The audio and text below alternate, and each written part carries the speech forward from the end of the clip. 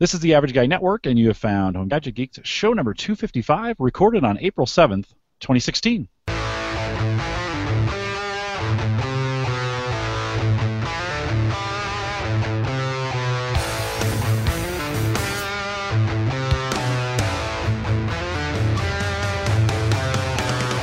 Here in Home Gadget Geeks, we cover all the favorite tech gadgets that find their way into your home. News, reviews, product updates, and conversation, all for the average tech guy. I'm your host, Jim Collison, broadcasting live from the AverageGuy.tv studios here in a beautiful Bellevue, Nebraska. And, of course, we post the show with world-class show notes each week out at the AverageGuy.tv. You can now join us live on our new mobile app, or I should say apps available both iPhone and Android. If you want to join us live, that's really the best way if you're on the road and you want to get the audio, the easiest way. You don't want to track us down, have to find us somewhere.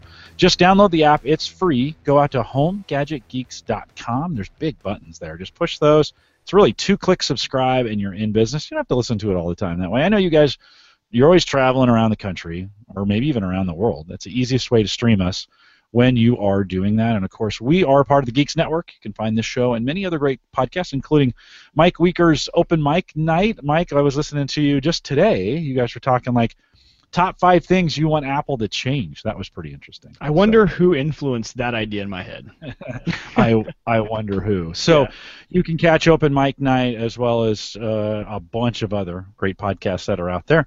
Those are available, thegeeksnetwork.com. All right, you know my love to get small businesses in here or to get new growing businesses in here. And you know, for my love for podcasting. So, Mike, I think we got a great shot tonight. We have Mark Moriarty. He comes in from Awesound and is currently staying up super late for us. Mark, welcome to Home Gadget Geeks. Jim, Mike, great to be here. Thanks very much for having me and for giving me an excuse to be both up late and having a beer with you. So no, hey, it's a cheers. Cheers. From that standpoint. Cheers. Mark, give us a little bit of your background as we get started here. We know, so for everyone listening, they should just push pause for a second, go out to Awesound, just like it sounds, AWESOUND.com. But give us a little bit of your background, Mark. Let's get to know you a little bit. Sure. All right. So my name is Mark. I'm from south of Ireland, a small town called Cork. Small by American standards. It's the second biggest city here. So my background before Awesound was I did a bit of software development. I spent some time in the States in Boston and in California up around San Francisco. I got to study in Berkeley. Then joined the corporate world in McKinsey in London as management consultant. And for me, podcasting, I came at it more from the listener side, actually. So I used to travel a lot with work. Most of my gigs were not in London. So podcasts were my way of kind of staying caught up with things and bringing into adult life what I'd done in college in terms of learning online and teaching myself stuff on demand. And one of the things I noticed was just kind of how you'd hear the same sponsors sponsoring every show and how very often the ads were not relevant to me. And so since really my Berkeley days, I've always been also looking out for startup opportunities and you know, trying to spot the next big thing. What's the next shift going to be? And for me, it just seems inevitable that publishing should be easy to do. If it's that easy to write a blog or that easy to upload a YouTube video, it was weird to me that something simpler that's just audio would take more effort and require more steps and more interactive guides and paid courses and so on. And it also seemed weird that it should be hard to do it profitably, whether that be selling it to listeners or making money from advertising. And so all these kind of thoughts buzzing around from a listener side, how would you discover new shows, not be so annoyed by the same irrelevant ads? And from a publisher side, how could, you know, someone either casually or a radio station who just wants to make money, like where's that easy option? There is that easy option on YouTube. You kind of upload and there's a box you tick, monetize my video. And the fact that it didn't exist just set me down this path of research and hanging out with podcasters and launching a couple of shows of my own, and then ultimately, through a few adventures, Awesound popped out the other side in its current version, which is a basic publishing platform, upload and get your RSS feed, and it's another channel, plus a bunch of different features on top, which really depends on where you're coming from. How long ago did you start it? I mean, when did that process begin, and kind of how long did it take to become like it's working? So internally, the thought started probably around 2012, sharing audio clips, but that was more from trying out different apps and interviewing people and so on. Awesound was really incarnated in 2014 as a initial place to just publish some audio, and then over the course of 2015 is where we added all those features on top, such as transcription, sell content to listeners, opt in to manage, use Awesound to manage your ads a bit better. Because I feel like there shouldn't be hard decisions to make as a publisher. You should be able to grow your audience and slightly change your show and change how you make money, and try things out short term without big commitments or big contracts or need to get to this position before you qualify for something. I feel like it should be easy to try a lot of in-betweens. So what we're trying to create is a sort of a menu. So, like you're doing now, Awesound is just one distribution channel. And if you wanted to make money, that you should be able to use some of the features once off. Maybe you sell your own ads, and then you say, hey, by the way, Mark, like, can you also stick in pre-roll? And then if it's not worth our while, we'll stop. And if it is, maybe we'll also do an out-roll as well, or, explore different options here. So most principally, giving me the publisher a whole bunch of new options. So, kind of what you're referring to, right? Is when you think about the ads, we hear Audible all the time. Those are some of those. Right? I wasn't going to name particular ones because we call things out here. Sure. But the reason I wouldn't call things out is because I don't want to sound negative. Because the sponsors who do publish that we recognize are the ones we are most grateful to. Yeah. Let's call out Apple for not sponsoring, or let's call out, I don't know. But it's getting better, right? The industry's getting better. Now, one of the weird things, my podcast is commercial free for the most part, and we stayed that way. Now, I say that, but like, we mentioned in the very beginning, we mentioned the app, right, that we built. Well, LastPass sponsored that app, right? So they paid for the app. I say the word LastPass sometimes in the beginning, most of the times at the end, right? It's an advertisement from that standpoint. We've had other advertisers like Mike, it's escaping me now. The chat client. I can't quite. Oh, Chatwing. No, the chat client, the one we would use. I would turn on before the show. And why am I? Oh, Talk.to. Talk.to, another advertiser, but we didn't advertise them in a traditional sense.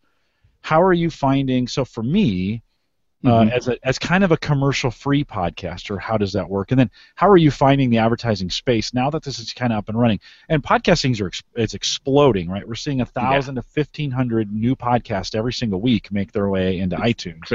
It's crazy. How are you finding the market for advertisers? So I feel like you need to split the market, and you can cut it in multiple ways. So one way I like to split it is broadly speaking, publishers are either doing a small number of shows and quite high touch and quite involved. I would put you in this camp, right? Every independent podcaster in this camp, and right the way up to bigger outfits like Gimlet and most of the Panoply shows and so on. Basically, everyone who really cares, like they know they're involved in the editing. They know their audience very, very deeply. And it's podcasting first. And therefore, there's a whole bunch of like personal and long-term and emotional and brand concerns that you have to start addressing if you talk about advertising. You don't want to just say, oh, that's just technically a money-making thing, outsource that bit. You really want to make sure that the advertisers that you get into your show fit your brand, Like the thought process that you went through in choosing LastPass or not wasn't just like, oh, what's the price and is there anyone else outbidding?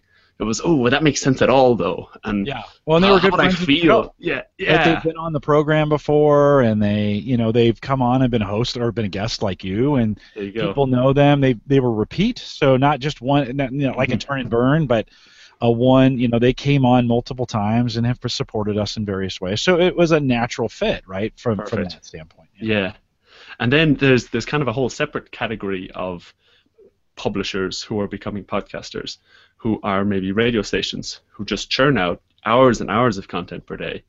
And for them, this is just another channel. And if it can be monetized, what's the simplest way, what's the lowest risk way, and what's the most profitable way? So the simplest is not hire a bunch of people to figure it out and build a podcasting thing. The simplest is just drop it in iTunes. And then hopefully there's a more profitable way than zero. and Awesound is filling a bit of that gap too. So it's really that's one way I like to split it in terms of publishers. There's really different needs. Okay, and so let's talk a little bit about that. Mike and I are both probably on the smaller side. We have about similar audiences. We share some of those same audiences, but it's that high touch. What kind of advice do you give to us? So I also podcast with Dave Jackson on Saturday mornings, and I'm going to actually have people come listen to this from that audience. So if you were talking to a group of podcasters who are like us, using your platform, what's your recommendation then on how do we use this platform best to get the monetization options going? Sure. So I think that there's two routes in. One is to say, I don't have any ads. One of the reasons I don't have ads is maybe I don't like approaching sponsors, or my audience up until now hasn't really been big enough that I've bothered, or for whatever reason I don't want to spend much of my week thinking about selling ads and pitching myself.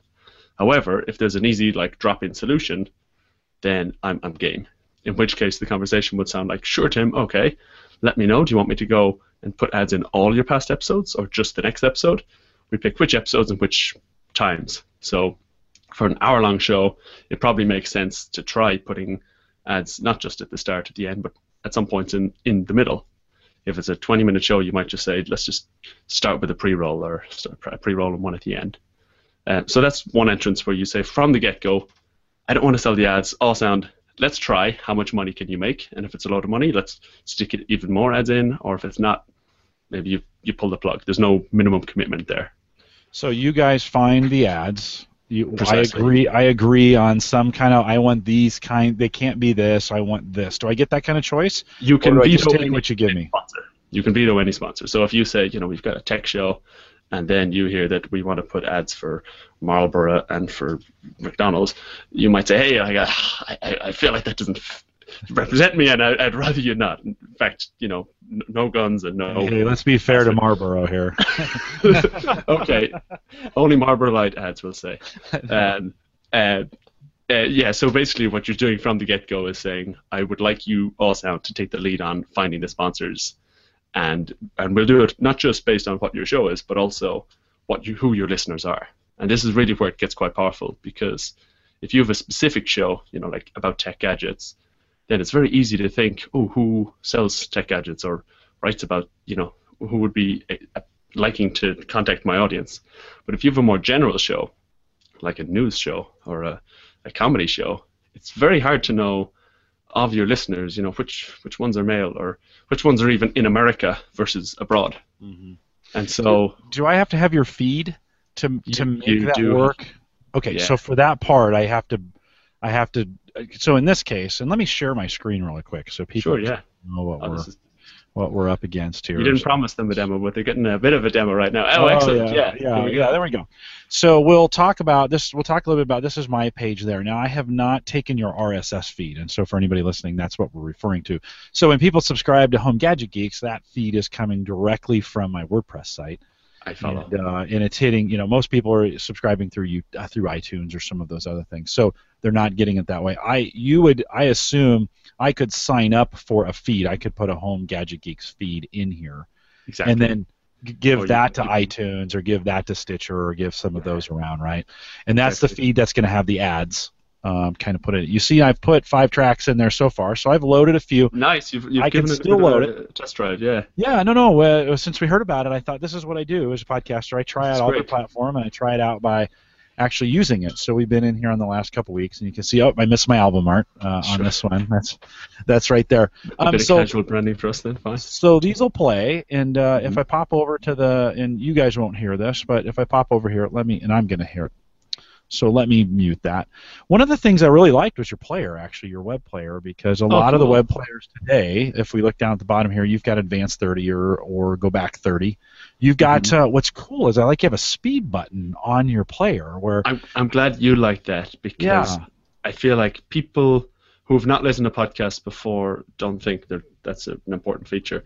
But people like yourself, myself, Mike, I guess most of your listeners who've been with you for a few years, when you get into podcasts, you realize, especially if someone like I am talking, you realize you could really benefit from going a bit faster, maybe 1.2, 1.5x. Oh, so, no, yeah, for sure. I just thought, give people that I option. listen 1.2 all the time. Mike, do you speed up your podcasts when you're listening? Oh, for sure. 1.5 usually. And it's actually helped me. I listen to my lectures the same way, too, and it gets me through my lectures. Yeah, I got used to it with podcasting, and now I kind of I like that high speed. Everything else sounds super slow now. Sure. Have you ever listened to a podcast a lot at high speed, and then you meet the person in the flesh, and you realize, oh, you're dumber than I realized? Or just slower. I haven't had that yet, but... Yeah.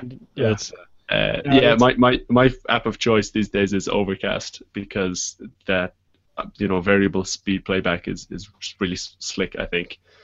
So yeah, that's just one of the things we have in the web player. So Mark, if I was going to, one of the things I really liked, and this is, we said in the beginning of the year on Ask the Podcast Coach that 2016 would be the year of the player. That interesting. There are so many new players that are available for folks. SoundCloud has a new one. Libsyn has a new one. Blueberry has a new one. We all have these new players coming. But let me applaud you for your players. So I haven't gone with, in this case, I haven't been real social with it, so I don't have any followers. I don't have any playlists set. But if I wanted at this point, say I was going to take you up on your offer, and I actually might do this. I'm thinking about taking your feed and making it the subscription feed to say, hey, if you want to support the podcast, you can subscribe to this feed instead of that one. It's going to play a few ads, but that's a way of supporting the show, right? That would be right. And then, it's kind of the special subscription podcast. I don't know how many people will do that, but it always gets me on and gives me a chance to try it from that standpoint. But if I wanted if you did ask users to switch if they liked you, it would be informative to see how many would. A easier way to test it would be to just go ahead and switch without requiring listeners to know about it, which is very easy to do. Sure, except I've been commercial free for so long. Commercials start showing up, and listeners start saying, hey, what's going on, Jim? So that would be my only hesitation. So one thing you could try is, and I'd have to work with you a little bit to make sure it's slick for everybody, smooth for everybody, is to say, I'm going to try one ad per episode. But if you want to become a paid subscriber, like what's the Radiolab term, sustaining member sort of thing. Yeah.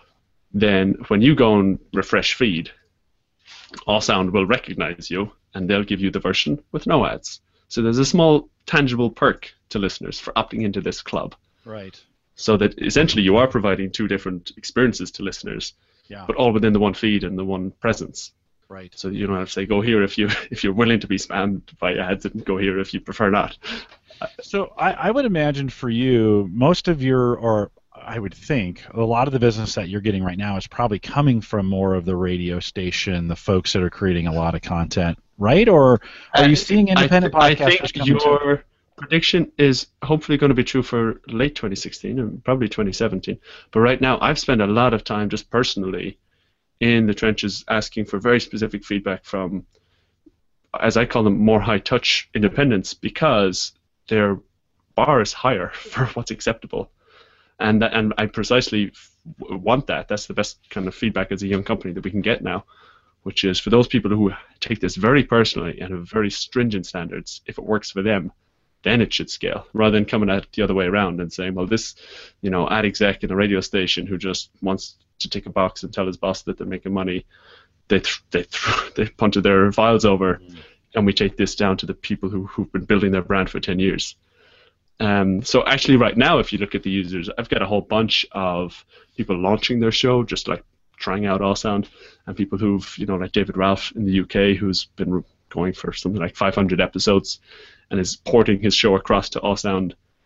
But he's absolutely in that first category of independent podcasters who really know and care about every single episode and very involved. And from a user standpoint, any charge? User listening? No, user podcaster. Publisher. Sure. Any costs to me in doing this? Do I have to? You have an option to pay if you'd like to treat us like you treat SoundCloud or Libsyn, as in back off Mark and Awesound. I'm running my show. I just, I like your player, or I like your stats dashboard, or I like the transcription. I mean, there's other smaller features that you might get excited about outside of the advertising. And so we have some listeners who come and they pay just for the privilege of, publishing with us. If you scroll down and click on any one of your tracks, even on this page, if you click on the details of any one of the tracks, you should be able to see things like, is this listener the first time they've heard me, or is this a listener who's heard at least one of my tracks before? What app is this person using? Is it an iPhone? Is it Podcast Addict? Is it on Android? We're trying to give that extra layer. And one thing you spoke about there was the web player, that blue by default. If you embed that, and this is something that I think we're unique in offering right now, but I'm sure many will copy soon. If you embed that on your AverageGuy.tv site, people will come and they'll hit play. Some people will listen for 10 seconds. Some people will listen to the whole thing. You can later go back into your stats dashboard and see how far people got in your track before they dropped off. So what fraction of people actually listened through versus people who got you an extra download but maybe stopped after 30 seconds. Yeah. I know we see a little bit of that in Stitcher, I think, is that platform tracks some of those as well. Although Stitcher's been struggling a bit. A little bit good to see that you guys are tracking that data kind of at that. It's fun, yeah. So back when I mentioned before, I used to be a software developer very briefly in California in a startup in Mountain View, and my role was to make the game adapt to the player. Jim, you log on, it's evening, it's Tuesday evening, and we look at and it's the first time you've played this game, right? So we would, not a human in real time, but we tune the algorithm to look out for things like your age, your location, of when you're playing it, so that we'd know what to offer you to do. So if you're playing the game, we might say this person looks like other people who, when they were offered to invite their friends to play the game, click dismiss. But when they were offered to buy something in the game to get onto the next level, like a super cool sword to beat the monster and jump through the hoops or something, they purchased no problem. So based on you playing this game, we make the game tailored to you. And then separately, maybe a 15-year-old teenager logs on at 5 p.m. the next day. They look like people who have no bother about inviting their friends. So I've come with this background of the more information that we can have about the end user, the more we can use it to personalize their experience and just make it more relevant, right?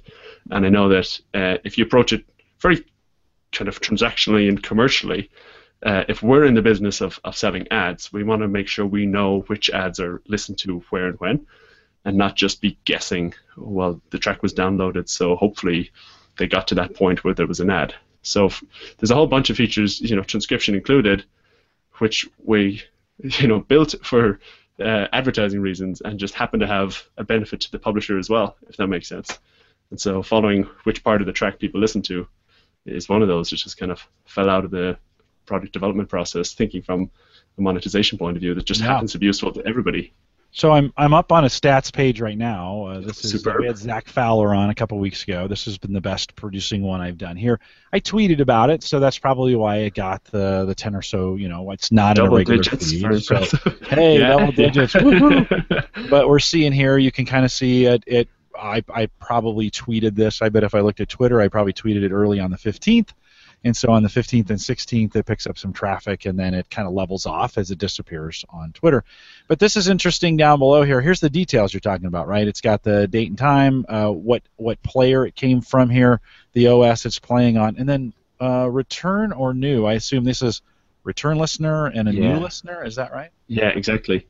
So new for you would be someone who's not listened to this track or any other track published by you. And a return listener would be someone who maybe you tweeted a different track, or they stumbled across Awesound organically, and then just clicked around and, having listened to one of your tracks, listened to some more. So now I know this guy now in Cork, Ireland. Here, is that you? Have you been listening? Probably. Do you see that? Probably guilty. I don't know if there's only 12 listens and one of them is Cork, Ireland. There's a high suspicion. Yeah, it's you, right? That's one way to boost figures. Personally, go out and listen to tracks. Well, I would hope not, but especially ours. But no, so very interesting. And I cut you off on that one. And you were making a point about the new and return. Just as that being another informative point for us, because of the exact thought process that a lot of publishers have of, I did all these actions, I took a Twitter ad and I appeared on someone's show and then I tweeted about it, and is it working? like where are the listeners coming from? You know, maybe you've had an amazing episode that was shared a bunch and people hit subscribe, so then your next episode is also well listened to, but it's not because that episode was any good, it's because the previous episode was good.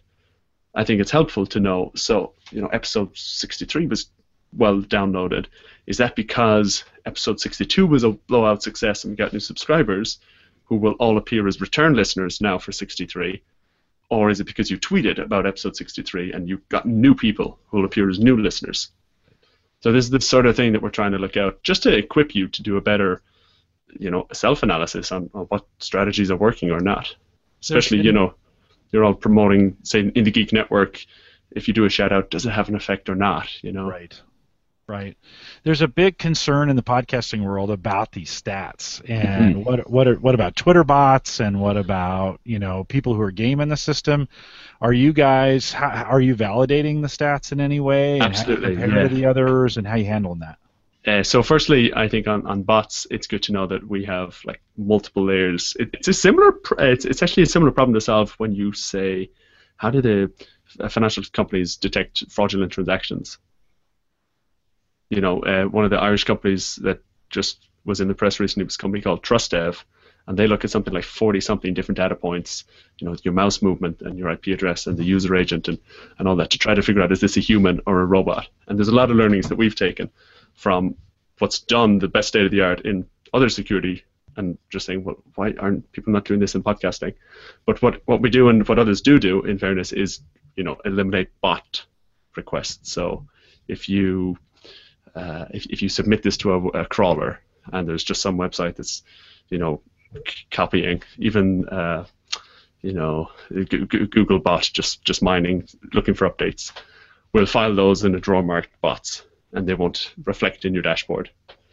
And similarly, if you have your web player and somebody's pre-playing it, they load the page twice, that'll be a duplicate, so we won't double count that listener. You can see in your dashboard which bits of the track they listen to, but even if it's 2 sessions, we'll match them up. So in terms of web, I think we're very on top of it. In terms of the biggest cross-industry or cross-podcast problem that's not yet solved is the disconnect between, once a file has been downloaded, you know, if you've subscribed and you say auto-download, once it's been downloaded onto your phone, we don't get great feedback from almost any listening app now. So I don't know, are you the type of person who's, you know, really encouraged listeners to subscribe and has one interesting show in 10 and a bunch of, you know, passive listeners who rarely click play, or are most of your listeners hitting play? So we're constantly triangulating, trying to, you know, overlay extra information to get it to indicate, you know, one thing. How do we fix that though? Like, I mean, that's every podcast host provider. That's their nightmare, right? These files go and they disappear. We never see them again. Do you have any ideas on how that could be fixed? If you could fix it, how would you fix it? There's two ways to fix it. One is proper, and the other is a pathetic hack, but it's of some use. The proper way is to talk to the apps and say, you know, dear Pocket Casts, can you share some information with us? Dear Podcast Addict, dear Overcast, dear Apple iOS Podcasts app, you know, every time the thumb hits the screen, you know what they do. We're working in the dark here. How can we share that information? And I think that whether Awesound does it first or whether there's a general surge in this, I think that we'll gladly all be able to look back in kind of 5 or 10 years and say, remember that day when there was kind of no feedback and no communication? The shift is going more towards the Spotify-esque experience of the person hitting play being in touch with the company who is also feeding. And I think some people consider that a privacy concern, although we report a lot more information back off our phones than that. Yeah. Yes. When we think about that, I think we're gonna have to get over that that concept, right? Because it would be nice to get, and I think for the future of media, it needs to be nice. That needs to actually happen. We need to have some kind of reporting, because it's today. You know, I still think you probably know the stats better than I. The download versus stream for the average podcaster. I still think we're getting more downloads than we are streams. That's correct. Yeah. And so there's this big gaping black hole kind of in reporting. And the second leg the second strategy that we're already doing with Awesound to just build some extra clues about what's happening, is that once you get enough data, you can look back and try to spot general trends. So if you notice that in this particular podcast episode, every time, if the downloads are only ever coming based immediately after a feed refresh, then you know that they checked the feed and they downloaded it. And if they're very periodic, then they look like automatic feed refreshes. So you can track a feed refresh to a download, and then you can say, we took time and we put very diligent show notes out there. And every time you put a link in your show notes with Awesound, it's automatically tracked via a link tracker. So if this iPhone is periodically checking the feed, and when there's a new episode, it downloads it, and never clicking on any of the links. Well, we don't know. It could be someone who just drives to work and never clicks on links and never needed to interact with their phone. But you can probabilistically apply this sort of thing across a large enough data set to get a sense of how many might be inactive listeners. And if this happens for a while, say with the podcast app, with Apple's one, it actually automatically stops downloading after a while, right? It says, you seem to not be listening to this. I think 3, and then it stops. Yeah, so you can kind of backward calculate and say, oh, excellent, we might be getting some contribution on the live chat as well here. Yeah. Well, let me, before we ask Rennie's question here, so with your model, it may be smart for me to replace my player, because today my player is kind of it's a smart player. It's got some buttons and some things I can go to for downloads and Clamor and find Audio Boom and Audio Boom and some of those things. But you guys, because you're tracking the actual stats of the stream, if someone's going to play it off of my website, then I would get some advanced stats back, right? On that's what an they're immediate playing. advantage to you, for sure. Yeah. Plus, I get the speed, and other players are going that way, right? I mean, we're seeing both in Libsyn and Blueberry's app. We're seeing the play. Pat Flynn's got a new player that does some of those speed functions. So I don't think that's necessarily new. It's new to a lot of people, although most players are catching up at this point. But it might be interesting. Then I could kind of see, actually, if I did it that way, I could kind of see who is listening from the site and get those stats just directly from the site. It would be a way for me to tell. Yeah, it would be one way to parse it out. And the other, what's interesting for me is that, for almost across all podcasts, the ratio of iOS to Android is pretty constant, unless you have an iOS-specific show, Mike, or an Android-specific show. But what varies actually quite wildly is how many of the listeners are web listeners. So generally, it's in the single digits of percentages.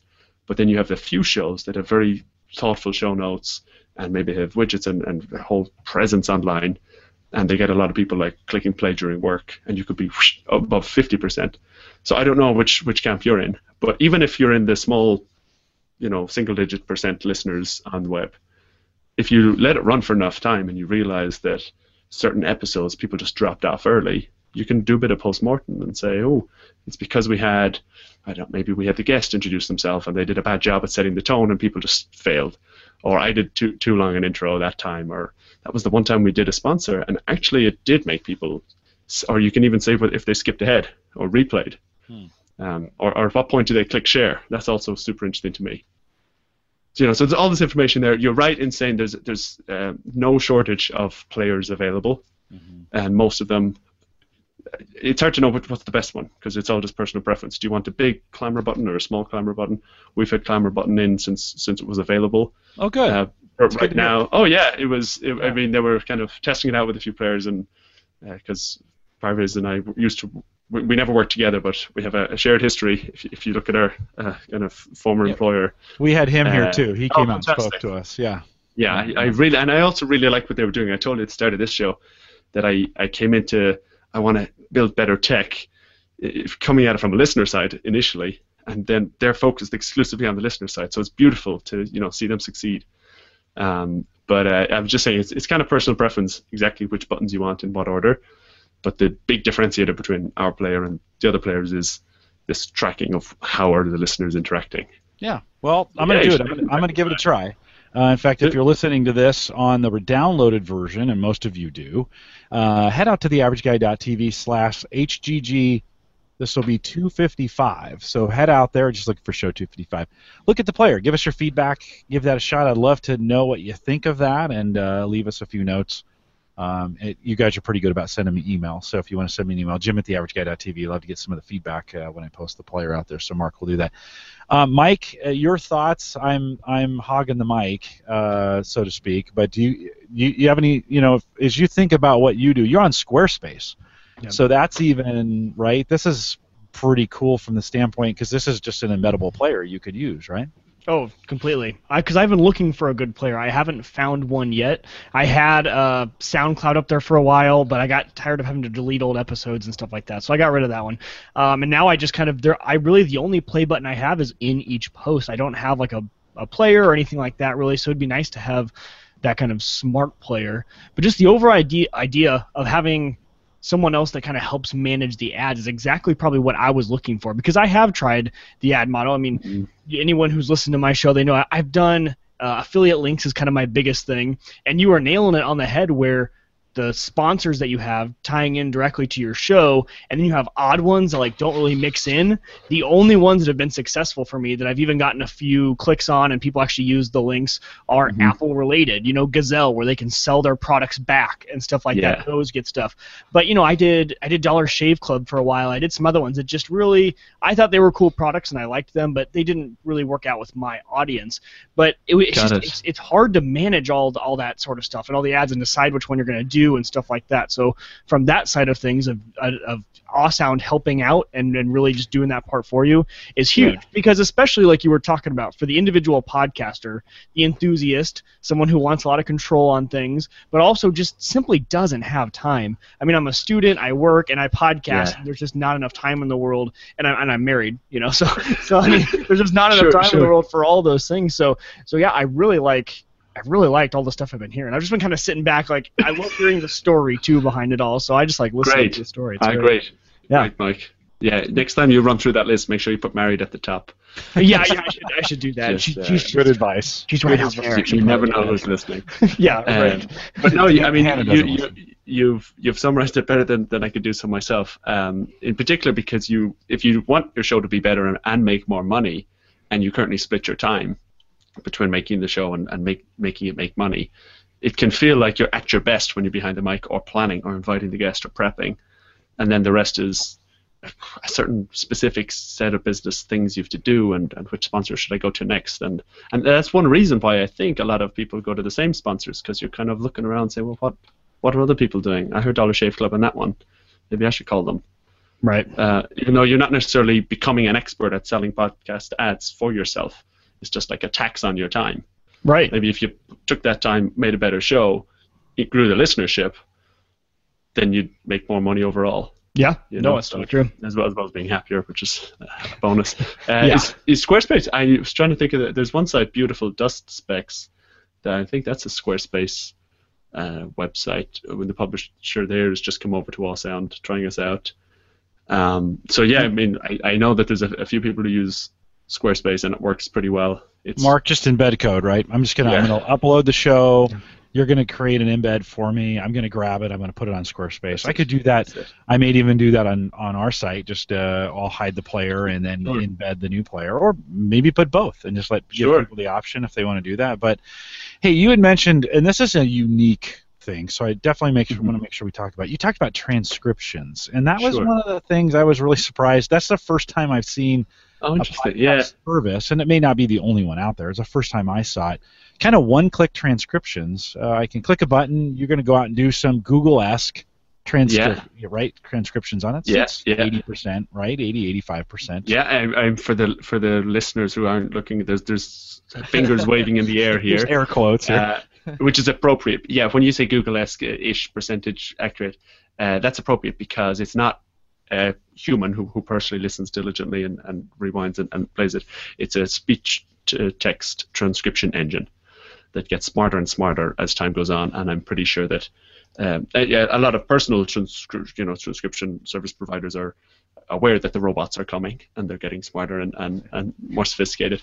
And right now, the solution that we offer, I think, is the most accurate in the world because we use it's not homegrown, it's third-party provided, and then we just apply a little bit of podcast-specific logic on top of it to help kind of break it into paragraphs and make it look a bit appropriate on the page, and also show you the confidence. So if there's a word that the engine says is 99% likely to be correct, it tends to be correct. And then there's other words, maybe a surname like Moriarty, or where it butchers it, but it'll be low confidence. So as a reader, you can get a sense of whether or not to take it too seriously or not.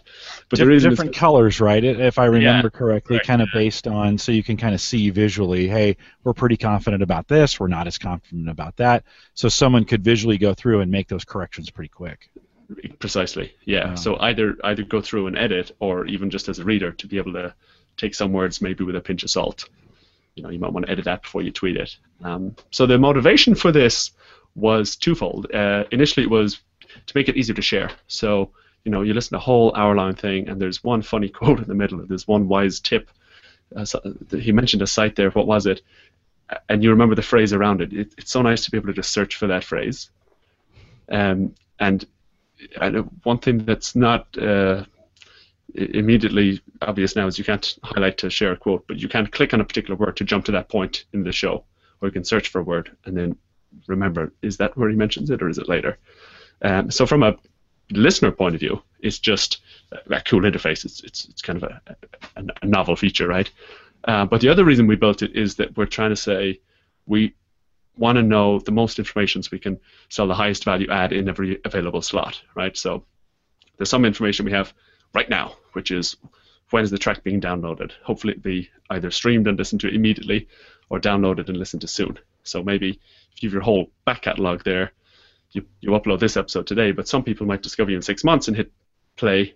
We don't want to be playing an outdated ad then, so we'll delay the sale until then. There's other information we have right now, like what city and who's the person, what else have they listened to, and if we can also say, well, what are the keywords of this episode, and automatically know that sort of information, and be less dependent on accurate descriptions and titles and tagging by the publisher. Take some of that pressure off. If the publisher does it, great, let's use it. And whether they do it or not, let's also be smart in 2016 about having a look inside the file and seeing at what point in the show are we sticking in this ad. You know, there's some famous cases of advertisers bidding against keywords and winding up on maybe a page where there's like a bad news story and then sponsored by the advertiser just because, you know, of keywords. So you want to be, if you're going into that world, you want to be very thoughtful about what the context of that ad is, both for the listener, what's their listening history and where are they coming from, and also from the content, what's the tone and so on. Mm-hmm. And then, of course, there's other information that comes on a longer time scale. But in terms of increasing the immediacy of how much information we know there, transcription is, for our sake, a benefit. Yeah. So it's interesting. We have a lot, as podcasters, we talk a lot about transcription. And it's one of those, do you do it, don't you?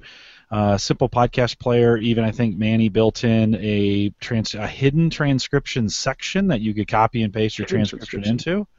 And it doesn't show in the show notes, but it's searchable, right? So it's the crawler will crawl it, but you won't show it in the show notes. And we know with WordPress, the longer those show notes are per post, the performance of the post goes way down. So if you get a whole bunch of words in your post, it may take several seconds, up to maybe 30 seconds, for that post to show up sometimes if you're trying to open it. So you get too many words in there, WordPress kind of chokes per post. But I found this transcription idea fairly interesting. I had a couple transcribed. I went out and I took a look at them afterwards. Oh, you did? Excellent.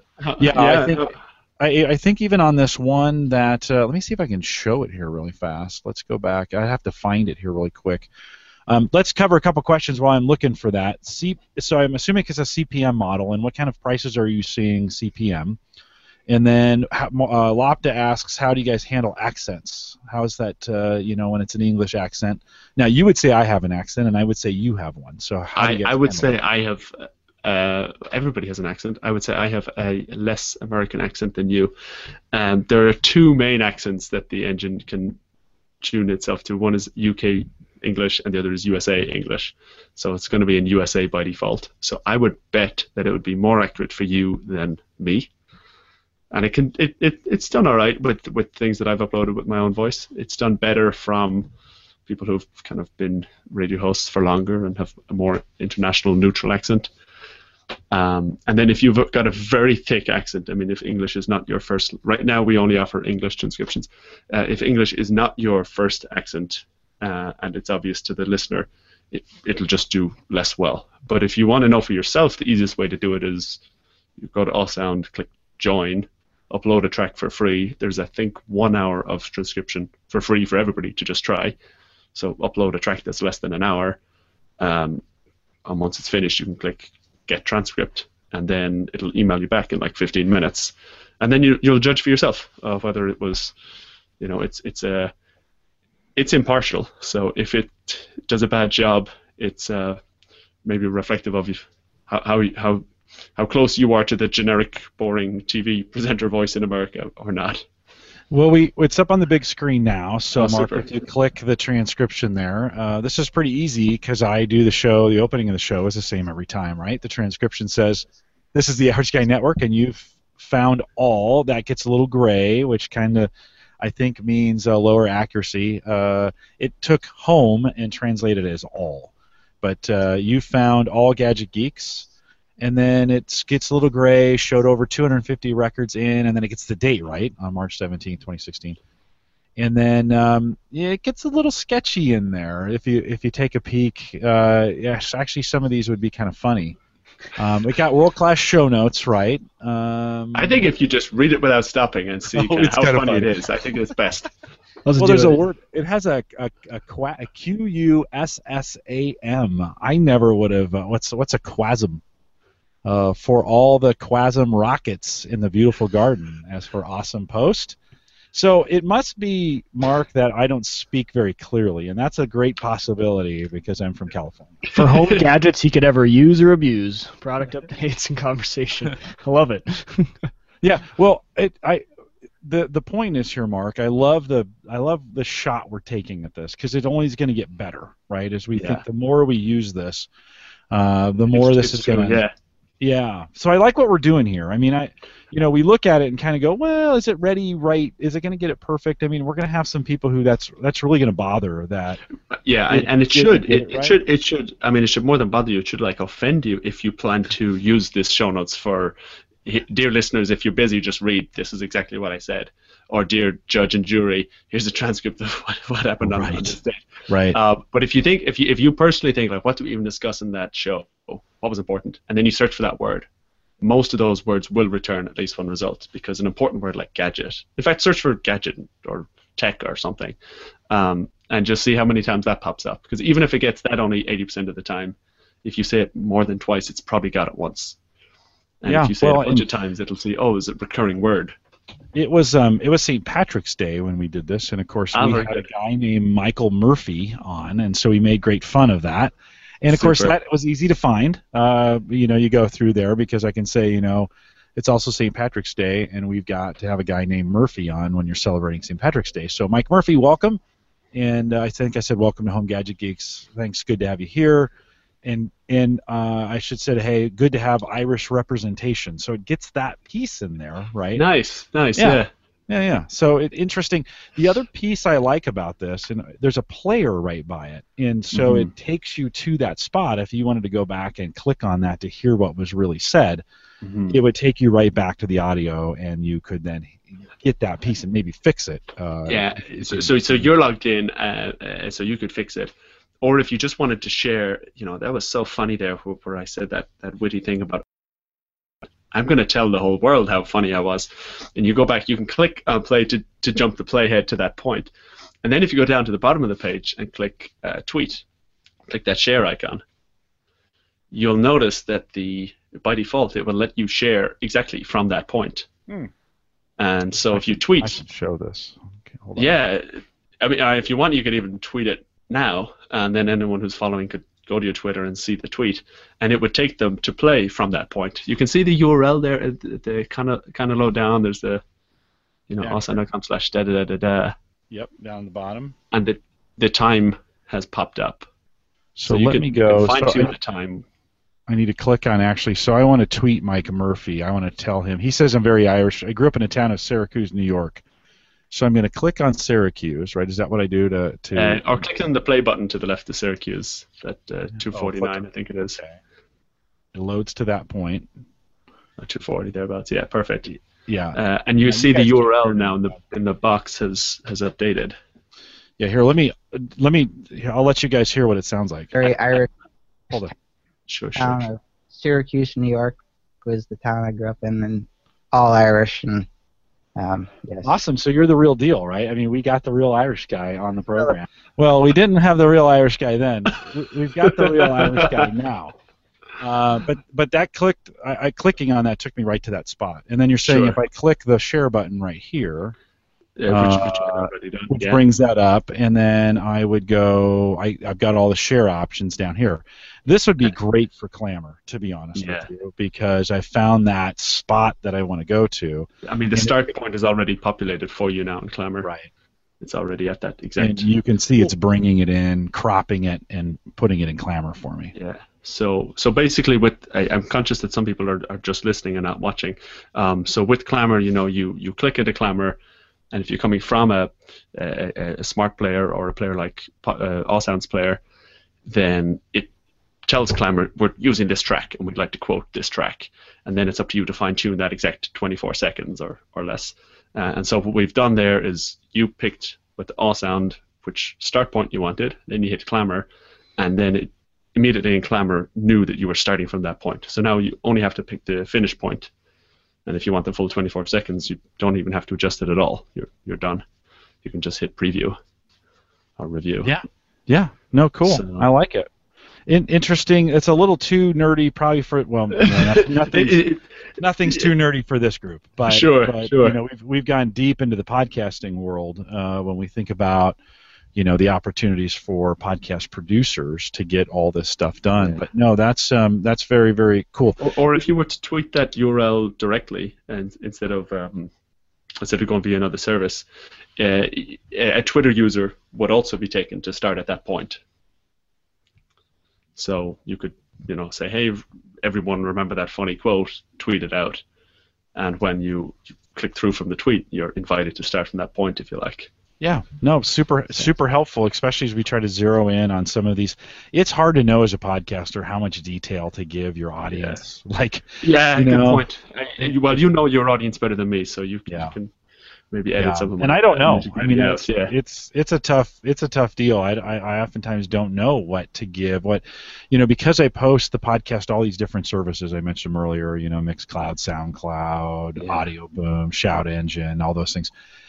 I just take one tweet from each one of those services to see what kind of traction I would get. Yeah, because they all have different Twitter cards, and oftentimes the Twitter card makes a difference. If it shows up with a play button, you may actually get someone to click play on Twitter. Yeah. I think Twitter and Facebook are going to be huge sources of where people knock in a few listening hours.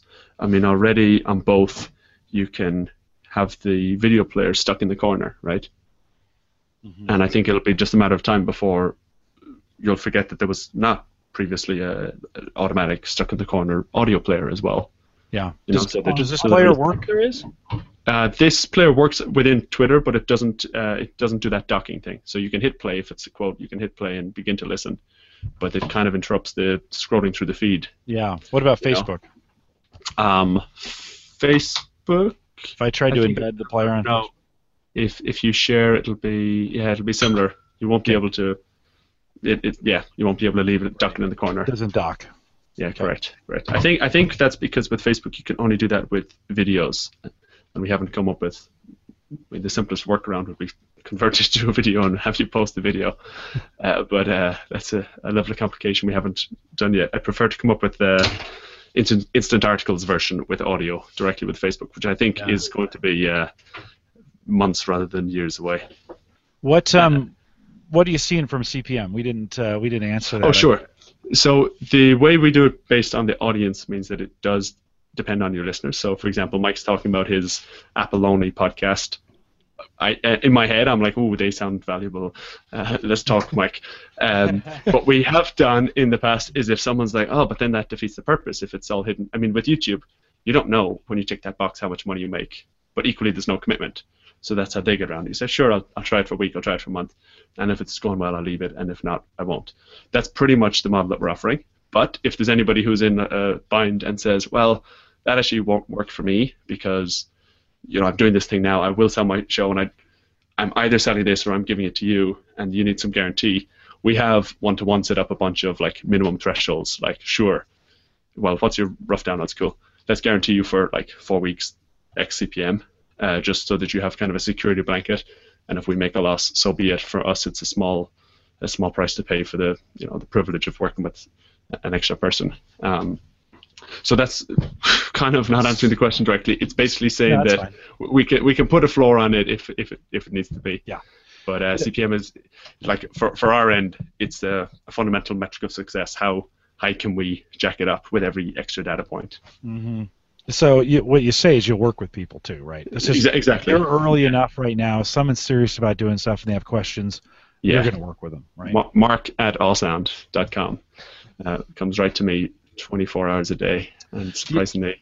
Mark, real quick on the tech side, is it just you, or you got other folks helping you out? How big is the team? On the tech side, there's basically 2 of us.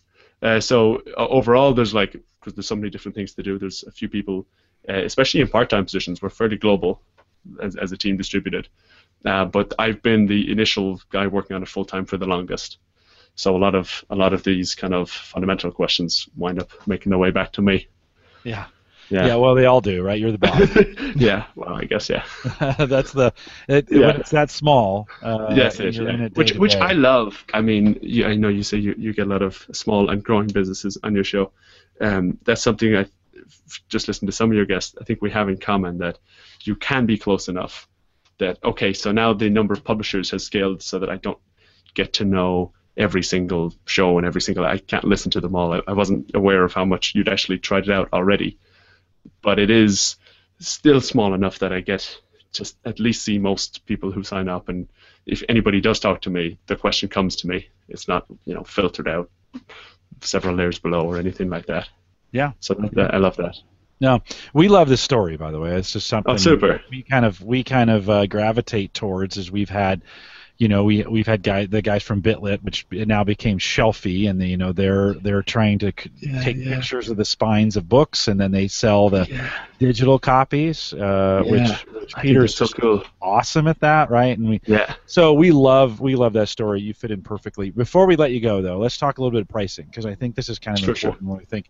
You mentioned the free plan. You can go out and try it. You get an hour of transcriptions. You can upload a total of 100 hours, which is actually quite generous when we think about. Podcasting 100 hours is a lot of time. So I think you're saying it's generous because you're comparing it to other podcast hosts.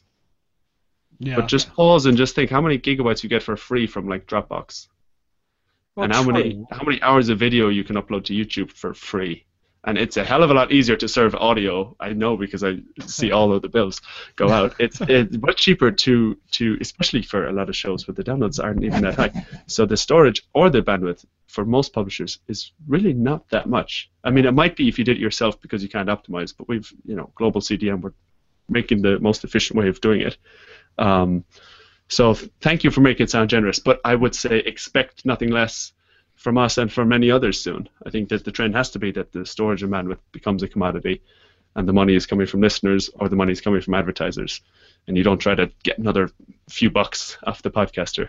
So yeah, basically, that's just for starters. We have and then you have a $5 plan that takes 300 hours, 3 hours of transcriptions, and then some cross promotional opportunities. How is that when you say cross promotional opportunities? What does that mean? Perfect question.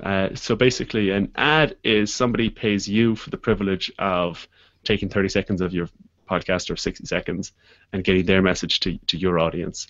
And cross promo is pretty much what you do within the Geeks Network, where you say, I'm going to take a bit of time out to promote them if they take a bit of time out to promote me. So maybe a one-for-one swap. So it's ideal if you have an audience that is a much bigger or smaller size than someone else you want to cross promote with, and you say, Mark, I want to cross promote with that show B. I'm going to let Sarah 30-second thing play in my show. I want my 30-second thing to play in her show, but to make it fair, can you make sure that the number of plays is the same? So if you have the small audience, her thing will play in all of your downloads, and if she's a big audience, your recording will play in the first so many downloads to balance on a one-for-one, exchange, cross-promoting each other's shows, in a one-for-one fair way. It's kind of like an ad where no money changes hand, because both ads are for podcasts. Yeah, and podcasters are doing this informally today. Exactly. We're doing it via Facebook and some of those other things, right? We're and you're just kind of being a broker to kind of make those things happen. Is that precisely? Especially if either there's two kind of ways we can be helpful. One is if you don't know which shows to promote in, or if you have a bit of capacity and you're looking for this opportunity and you don't have the Facebook contact right now. Or secondly, if you do, but you have this awkward audience mismatching, and you think, if I've only 100 listens, the person with 1,000 or 2,000 isn't listening to me right now. Is there any way you can make it fair? Yeah. Well, and you have a good point here in cross promotion, because podcasts come and go so fast. If you actually advertise on somebody else's podcast, chances are that one's going to close soon, and may come over to you. So that may not be a bad strategy, actually, for those to kind of scoop up some of those listeners, right? Scoop up the charge, sure. Just thinking about it, your unlimited plan comes in at $40, and that's kind of unlimited uploads, a bunch of hours, 6 hours of transcriptions. And then I'm assuming this is where all the analytics and the search engine optimization kind of kicks in for most people. Yeah, I think so. We're actually going through an internal discussion here about simplifying the pricing. Basically, we charge for two things. One is kind of keeping the lights on for uploading audio and having unlimited bandwidth, and the second is for transcription. And transcription is the cost center, like per hour of transcription. That's what really costs. And so if you go online today, and today is early April 2016, you'll see a $5 plan and a $39 plan. Basically, the only difference is you get loads of transcription credits for free in that higher plan. But a lot of feedback that we've got recently is, I don't want any transcription. I just want like a $5-ish, $10 plan, and you back off and leave me run my own ads. Or feedback like, what if I need 7 hours or 9 hours? Why don't you just make it pay as you go? So I think that's what we'll do. So if you do like the idea of hosting for $5, you should probably sign up soon, because I think we're going to have one paid plan that'll be like $10, and then transcription as pay as you go on top. Okay. And it's free either if you're new and you want the small allowance, or if you're letting us sell ads in your show, then we want to incentivize us, as a team to make money from you, and it doesn't make sense to also charge you, a few pints a month. So does that what it means when you say a partner? Is that what you're intending there? Is in other words, hey, I'm going to turn my ads over to you. You guys sell and make as much as you can. I'm going to make a little bit off of it, but is that what you mean? Is that what a partner is? Exactly, and hopefully we make a little bit off it, and you make as much as we can. Okay. In terms of the ratio, I don't think it's necessary to take more than 20% of the ad revenue. So there's two flavors of partner. One is Awesound, get involved in selling ads. Do them well, and with commission you can make some money. Therefore, I'm not paying you for hosting, so it's free. Yeah. And the second flavor is, oh, cool, I can sell content to listeners. So awesound.com/sell. And again, if we're charging a transaction fee, it doesn't sit right with me to also charge a monthly fee. So if we're making money from your ads or we're making money from your sales, then we're not also going to charge you any other recurring charge. Yeah. Whereas if you just want to use us as the next kind of Libsyn replacement, and we're not involved, then we don't want to make a loss on too many customers, right? So. Well, Mark, I think if we think about the Libsyn and the Blueberry crowd, this is a kind of a little bit of a departure from that idea of self-hosting, media hosting, and then you control all the ads. I mean, you guys, this is really put it on your platform. We're going to partner with you at the ads. We're going to try and make this a great service. We're going to do some transcription pieces. We're going to be responsible for the SEO. To make sure it's getting found. I do like the fact, I like the commission, I like the partner idea, because you're incented to make it great. That's it. Right. That's it. So, so that's why all the motivations point in the same direction then.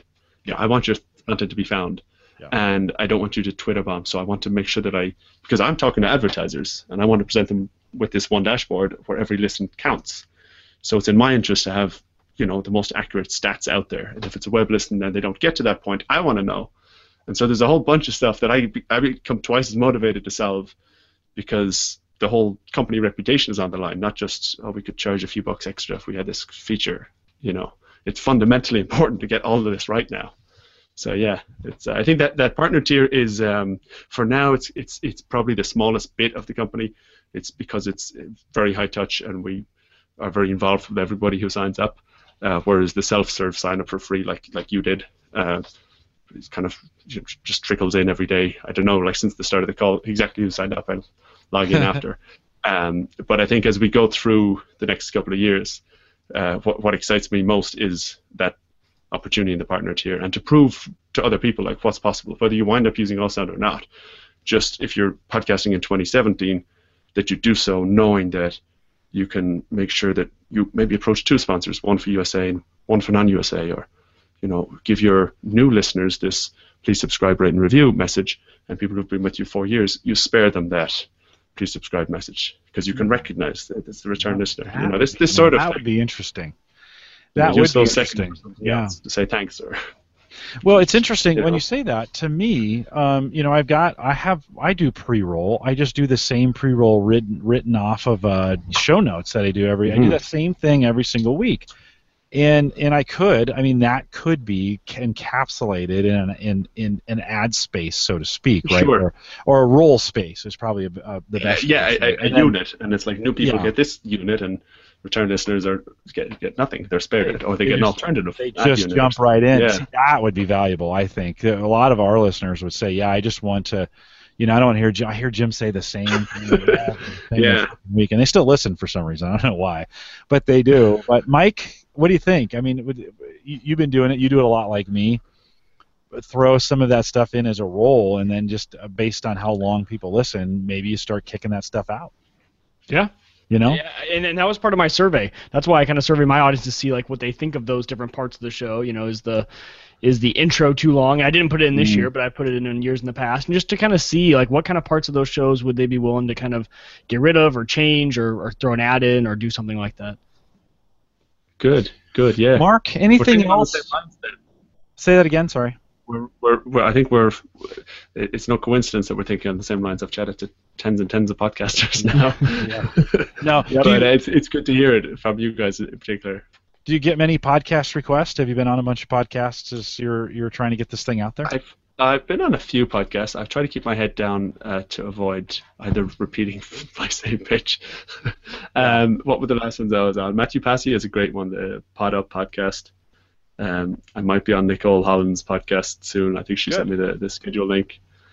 I enjoy it. It's good to because I'm not publishing any of my own podcasts now because I'm involved with helping other people publish theirs. It's nice to at least have guest appearances without having to worry about the. I do think you guys should. I think every company should have its own podcast, and I think you guys should have a behind the scenes once a month. Here's an update. That's not just a release notes, but that is a opportunity to interact with your customers. And that's a good push. I really do. It's one of those kind. We have 3 and we'll have 4 podcasts at Gallup that I've launched. And we're having great success with them connecting to customers, right? And I have this group of rabid, and I use that lovingly, strengths coaches in this one community. And between Facebook and our Yammer group and podcasts, I get daily feedback on stuff I've said or stuff that was said or along those podcasting lines. And It's a great way for us to keep to keep the verbiage, to keep the words consistent across our customers. How do we, for us, it's important they're saying certain things and they're saying them the right way. How do you do that? You model it, and you say that in the podcast, and you have them listen to it, and then they hear it, and they begin to repeat back what you said. Brilliant. Yeah, brilliant. So I always say, I've been, in fact, we use Spreaker. We mentioned that. They're kind of our live service provider, and I've got a great deal over at Spreaker. But we stream live through them and have used them for their app. But for the longest time with Spreaker, I said, why don't you guys have a podcast? I mean, you're a podcast platform. Rob Greenlee changed that, and now he's podcasting every week. But even Rob was trying to do an interview show of podcasters, and I said, Rob, talk about the technology. That's the coolest part. Tell me how. I mean, we got pretty in depth into, as you were talking about the search engine, as you were talking about the transcription, as we kind of talked through that stuff. kind of in the nuts and bolts of what we're trying to do, and I think that's what publishers want. Like I kind of want to know. So you're using Amazon or Azure? How are you hosting these? What's the bandwidth? Are you using CDNs? You don't have to answer any of those, but sure. Maybe we'll have you back on and you can walk us through. We could do a tech architecture hour. Yeah. Because I bet it's super complicated, right, to get it all done. I think what's complicated is the number of different services that we use. So it's not all clever people writing code. It's using the best of what's out there. Right. So I mean, there are teams across universities across the world doing transcription, and that is not a problem I feel like competing with. So kind of looking around and saying who recently won an award for being the most accurate, and is that affordable? And if so, let's plug it in. Then the complication is just making sure it plugs in nicely and elegantly. So using, we use Compose for much of our database, and there you have a lovely interface and things you can do there. We use Intercom. I should shout out to Intercom for the chat. If you jump on the .com and start a chat, whoever's recently been online can chat back with you live. Intercom is a beautiful company, IP out of Dublin, so it's nice kind of supporting another Irish company too. Yeah. But initially there was another feedback chat widget, and there's some other alternatives to feedback via on the website or Twitter. But to use an Intercom widget means that I feel very comfortable that we have great live chat. And the only complication is, in fairness, that's not even a complication, putting it in. Similarly with some of the analytics, it's using the best of what's out there. So I think, is it complicated? Only because it's kind of a jigsaw of a lot of different parts working together to create in total a lot of options. You don't have to use them all. Yeah. And that's the only complication. It allows you to be global. Allows you to be dispersed all around the world and consume these services. And the hardest part is people being awake at the same time to have that communication that's so important. Email only goes so far. You guys know that. Sure. And, I also noticed that we get a lot of emails on different topics, but when we have the same conversation in another channel, it tends to just be more productive. Like you email me, hey Mark, interested in the advertising option. I'll do my best to give you a concise reply with enough detail, but chances are you'll get it and feel like, okay, will I reply to him or not, and how do I get all my questions into this one email? Whereas if you have the same conversation by the phone, very often I'll just say someone, P.S. if I can call you or you can call me, or if not, your instant messaging, be it on Facebook or Intercom or something. People will ask and they say, oh, this might be a stupid question, but like, do I do this? And okay, cool. And do my feed? And by feed you mean this? And it's more like real life, where you can suddenly realize, oh, actually I had 5 more questions I wouldn't have thought of if it were an email.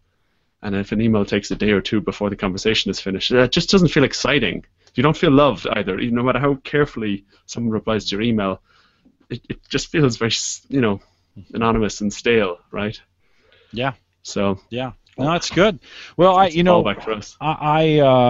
going to ask you about your gadgets, but we're low on time. I'd rather have talked about podcasting than talk about gadgets. Sure. We'll have to have you back on another time just to go through the gadgets. And, we always say that. If I asked you to come back on for an update in 6 months, 7, 8, 9 months, would you come back on and kind of give us an update on Awesound? I'd love to.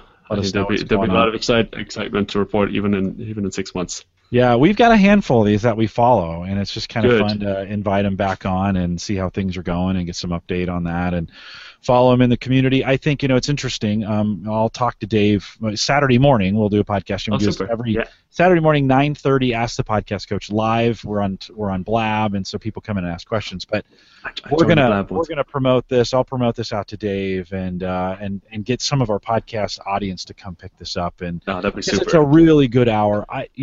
My audience will appreciate this because they've listened to the show for a long time. Yeah. The podcast. This is really a podcast centric when we think about it. Not a lot of my listeners are necessarily going to start podcasts and jump on. Sure, I should apologize to listeners who hoped they'd find like tips for cute Bluetooth detectors they're good. And now I'm suddenly talking about the interface of my company and my product. So we like that though. We like to hear the inside story of what it takes to hear it from the founder. And we had Jamie Smirnoff from the inventor at Ring.com on. Nice, really fantastic. Yeah, I contacted him a little before they kind of went on a rocket, And they were like, have you heard of them? And then suddenly, poof, have you not used them recently? Yeah. In fact, my first podcast is his last name. Jamie Siminoff is his last name. I think the first podcast that I was on as a guest was done via Ringer. Because of the this is Ring. This is the front door, the doorbell. The Ringer is the Ringer app the podcast Ringer app. Yeah. Sorry, clearly I'm in podcasting world, and your attempt to pull me out has failed, Jim. you gave me an out. That's all good. It's all good. We should interview the guy at Ringer too, but that's been another interesting technology, and you don't have to answer this, but have you thought about going into the live space at all as far as live broadcasting? Yes, in 2018. Oh, good. It's on your roadmap. I think that for me, what's exciting about recorded is that you can listen on your own time and it's on demand, and it suits people like me who used to travel a lot for work, and people who commute and they want to play with their own schedule without having to tune into someone else's production schedule. And the second thing that's super exciting about recorded is that things can go viral. So a live video is only going to be well viewed if it's the Super Bowl or the big presidential debate or some event that was drummed up with a great marketing. Whereas with recorded videos, if it's good, people will share it and share it and share it. And randomly, this video of a dog gets 10 million views on Facebook. And I don't see enough, outside of the massive successes like Serial and so on, I don't see enough homegrown audio talent recordings going viral. And until that happens more, I'm going to just stay focused on the recorded. Yeah. Because I feel like discovery and sharing is the same problem. You share and I'll discover. And that's a little bit clunky right now. And so for me, that's a more exciting problem to fix. Yeah. Especially as someone who lives in multiple time zones and sleeps and stuff. I don't want to spend too much of my time forcing people to go on other schedules. I think the benefit of live and live chat is fantastic. But the Awesound company focus will be on recorded for the short term, I think. Yeah, I like it. I think it's where you're saying that's where the audience is, and most of us, certainly our live listeners, are faithful and they're here every week, and they ping me early in the afternoon. Hey, you doing a show today? And we have a very, very loyal Mike. I think you'd say the same thing with Open Mic Night. You have a very, very loyal audience when you do that. But however, 99% of the rest of the audience is listening to this after the fact, either on video or audio. And so you're right. I think you're right to focus on that. By the way, Clamor is trying to fix this problem with viral sharing. Yeah. So we've got some work to do. We're partners with Clamor as well, and I spend a lot of time trying to get my stuff on Clamor, and we've been testing some things out, and some stuff does better than others, and the numbers are still pretty small. So we've got a ways to go, but it's a good time to be in podcasting. I think you picked the right you picked the right time. I like. It's helpful to kind of stay focused too, because I love what Clamor are doing, and I feel like they are good for everybody, and they're good for the industry. And in particular, one of the reasons I love Clamor is that we got quite deep in podcasting today, and on Saturday we get deep in podcasting again.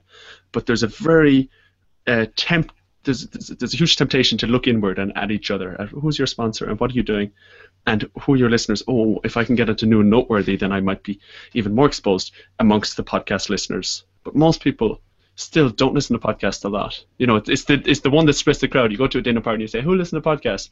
And only a few people will put up their hand. But they'll be super excited. Oh, I listen to 10. Like the average is something like 4 or 5 shows per week amongst podcast listeners. 50 million Americans listen to podcasts. Yeah. So there's that close crowd. But for me, what's exciting is 250 million people don't. And they do have cars and they do have smartphones. So how can we get them to listen? And Clamor is helping solve that problem. Because you're a listener or you Clamor it, and then it's on Twitter, and then it makes it accessible. Right. And the second or third time you come across it, you might accidentally become a podcast listener. Yeah. That's what I really like. And so, I feel like we're all pushing in the right direction in quite different ways for now. Yeah. And very cool. Mark, thanks for staying up till 2 a.m. to be a Pleasure. part of our podcast. Like I said, we'll talk about this interview in depth on Saturday morning. If you are hanging around Saturday afternoon, for you, askthepodcastcoach.com. Great stuff. The blab is open. That's a call-in if you want to jump in and just introduce yourself in there to that community. and you're around, then we can kind of point it back to this podcast.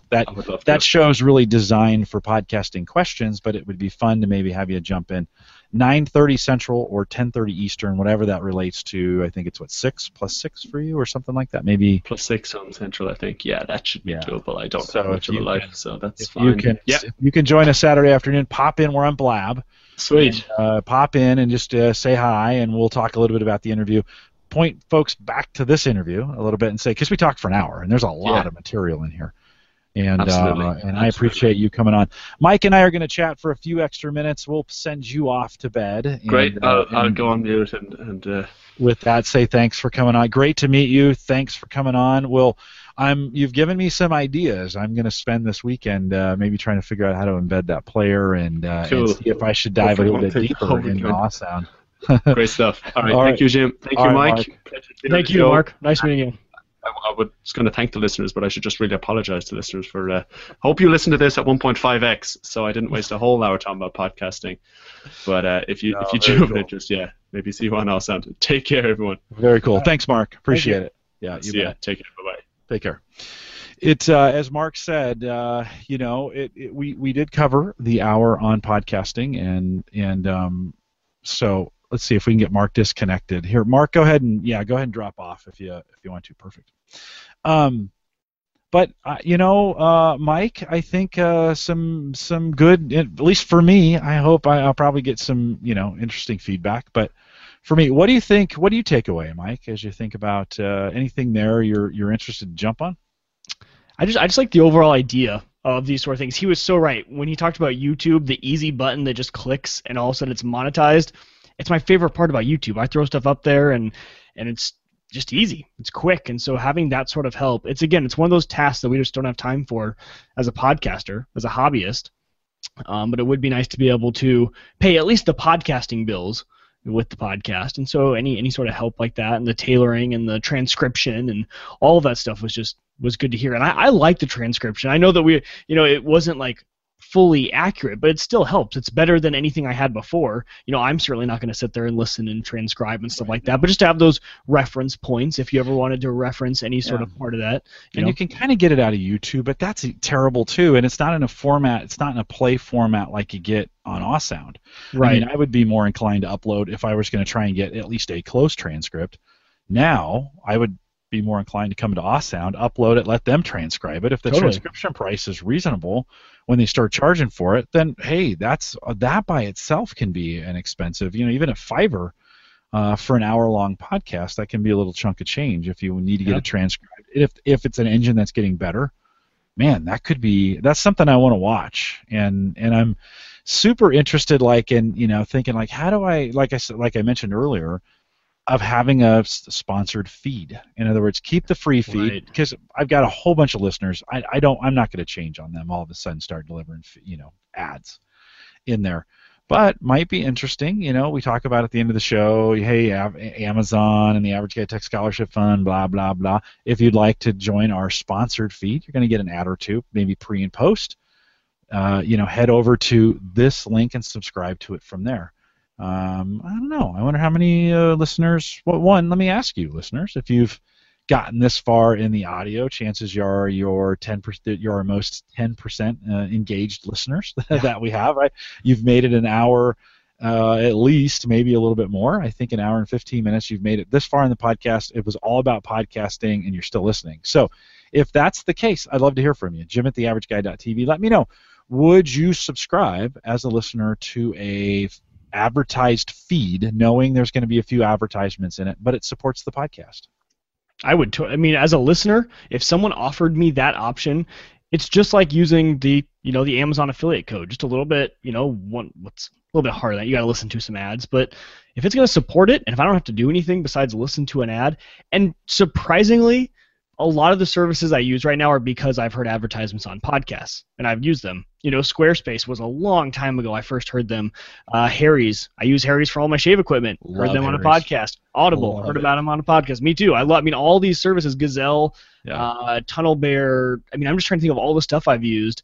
They've been recommendations or advertisements, however you talk about them. So I wouldn't mind. I'd sign up. I'd actually think it was a little bit of a perk if they were good and tailored, like he said, and that's what they try and focus on is, tailoring those to actually being applicable to the audience. So yeah, I would totally sign up for something like that. It's worth a try. I think we're getting a little feedback from the chat room. Both Mark and Lopta said they'd do it. Lopta says as long as the ads aren't, horrendous. Yeah. Or hideous. And yeah, I think that's a consideration that goes into it, is that, you need to have appropriate ads. But it's interesting to give that option, to say, look, I've got a free podcast. If you want to support what we're doing here and to pay the bills, to help us do with this, we've got another link here. This is, you go, you try to make that easy to subscribe to. Right. And maybe the best, the best ones come. And I love that idea of what would be awesome is to segment the podcast, like he's saying, where I have that opening bit, and for the most part that provides no value. It's really a minute and a half of stuff I say every time. If I could take that minute and a half out and put 1 30-second at it and then start the podcast, that would be way more efficient if I could somehow mark that for people, so that it's the first time you get there, you hear it, but after 50 times it drops off. And you just don't even hear that stuff anymore. Well, the one thing I forgot to ask him, that I was interested on, is what form. Okay, so when they add in their advertisements and they kick it back out, what level of quality are they kicking it back out as? Like the export, are they keeping whatever we set when we sent them the MP3? Kind of how are they encoding it? What's the output of that final file? Because I'm guessing they have to tack it in and then re-export it out on their end. Right? I mean, wouldn't that be... I think so. I need to look into... Well, I've posted some files out there, and if you go to awesound.com, have you actually download one of them and look at how... I have not. No, I have not done that. Let me take a look at them real quick here. Or even to see what the file size changed to. Yeah. Let me look. I'll look in the details of it. Let's see if I get any... I don't know. You know what? Maybe that will be something we can cover on Ask the Podcast Coach on Saturday, because Dave will want to ask him about 301 redirect. It's a total Dave question. All those. I don't worry about that too much unless it degrades it. Like on Stitcher, it really degrades it, and so I don't worry about that as much. But those might be some good. It'll be interesting to see. I'd like. See, the reason I like getting guys like that is you kind of get to hear the backstory. So you like. Yeah. You like the story of it, you like everything like that, but it'll be interesting to see where this market goes when you think of, Awesound, Cast.market, all these sort of things that are trying to get into this advertising space. And like you guys mentioned on Ask the Podcast Coach, there's a few of them kind of out there right now that are just starting up. So to kind of see where people kind of end up going to is interesting. Well, they don't change the file name. We can put this to bed. There we go. They don't change the file name. It doesn't look like they changed the file size, because it's 74 megs, and that was a long show, and that's about right. Okay. For what I do about it, it's about 60 megs an hour, and so 74 megs comes out to be about an hour and 20 minutes, which is about that. What that show was with it was 81 minutes when we had Brian on. That's the show I'm downloading right now, and it downloaded like that. But it's interesting. Yeah. No. Some. Right.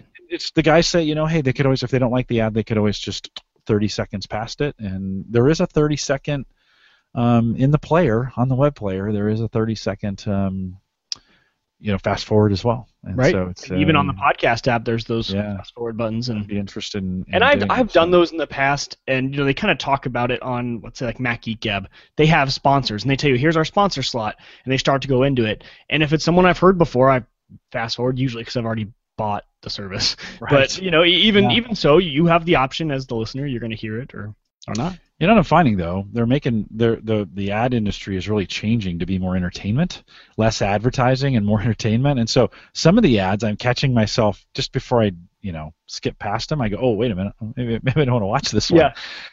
And so I think they're catching on to that, and that's up the ante. It's up the bar. Oh yeah, I watch more and more ads on YouTube than I ever did before because of that fact right there. Yeah. The entertainment factor. No, right on. Well, we'll thank Mark for coming on. A very interesting, at least from our end, podcast. We hope you found it interesting as well. And remember, if you would let me know, Jim@theaverageguy.tv, if you'd be interested, would you listen to an ad-based, if you knew the ads were coming and it was a separate feed, would you listen to that to support the podcast? Jim@theaverageguy.tv, just let me know. And a couple of you, I asked you why you listened, and I got some really good feedback from you guys. You caught me both on Facebook and through email, and it's always nice, Mike, it is nice to get that survey information back. And no big changes for me. Everybody kind of listens for the community. That's kind of, they come, what do they say? Come for the tech, stay for the community. So that's kind of the thought going forward here. We got a great community that surrounds this network, as well as what Mike's doing at 2980, as well as what Dave's doing over at Home Server Show, Surface Geeks, and that community, and everything we got going on at the Geeks Network. We appreciate your support as well. We'll remind you, or we'll thank you. We'll thank Roger over at WLM Radio for broadcasting us live terrestrial radio in Grafton, West Virginia. Again, I'm waiting for an email from somebody from Grafton. It might get a T-shirt, Mike. I'm thinking I might have an Average Guy T-shirt if somebody sends me a note from Grafton, West Virginia. I'd have to make it, but we would have an Average Guy T-shirt. Or if you listen, I think their main source is WLMNradio.com. Yeah. So if they listen to the .com or whatever. You have to send me a postcard postmarked from Grafton, West Virginia. There you go. And let me know. No. So anyways, thanks, Roger, for the work that you do out there, the AverageGuy.tv platform. Of course, both web and media hosting powered by Maple Grove Partners. That is my media host provider, and we push all our files out through them. So if you're downloading this podcast, it's coming from Maple Grove Partners, and get secure, reliable, high-speed hosting from people you know and trust. For more information, visit maplegrovepartners.com. I mentioned the Amazon link a little bit earlier, but thanks for supporting us, theaverageguy.tv/Amazon. And, of course, you can catch this podcast with the app I mentioned early in the show from Spreaker. Of course, we want to thank LastPass for their sponsorship, and we'll be touching base with them again as we get later into the summer. But get that mobile app downloaded if you want to listen to us live. I know not many of you do, but you know what, Mike? I get 9 or 10 every week listening on the live app. So, it makes it worth it for those people. That's how they're getting that live show. Yeah. No, it works. And if it's 9 or 10, I think if it's 3, I'd still do it. It's a pretty good investment, and so we like as well. Mike and I are out here every Thursday, 8 p.m. Central, 9 Eastern, out the AverageGuy.tv/live. Very long show. Thanks for listening. With that, we'll say goodnight, everybody.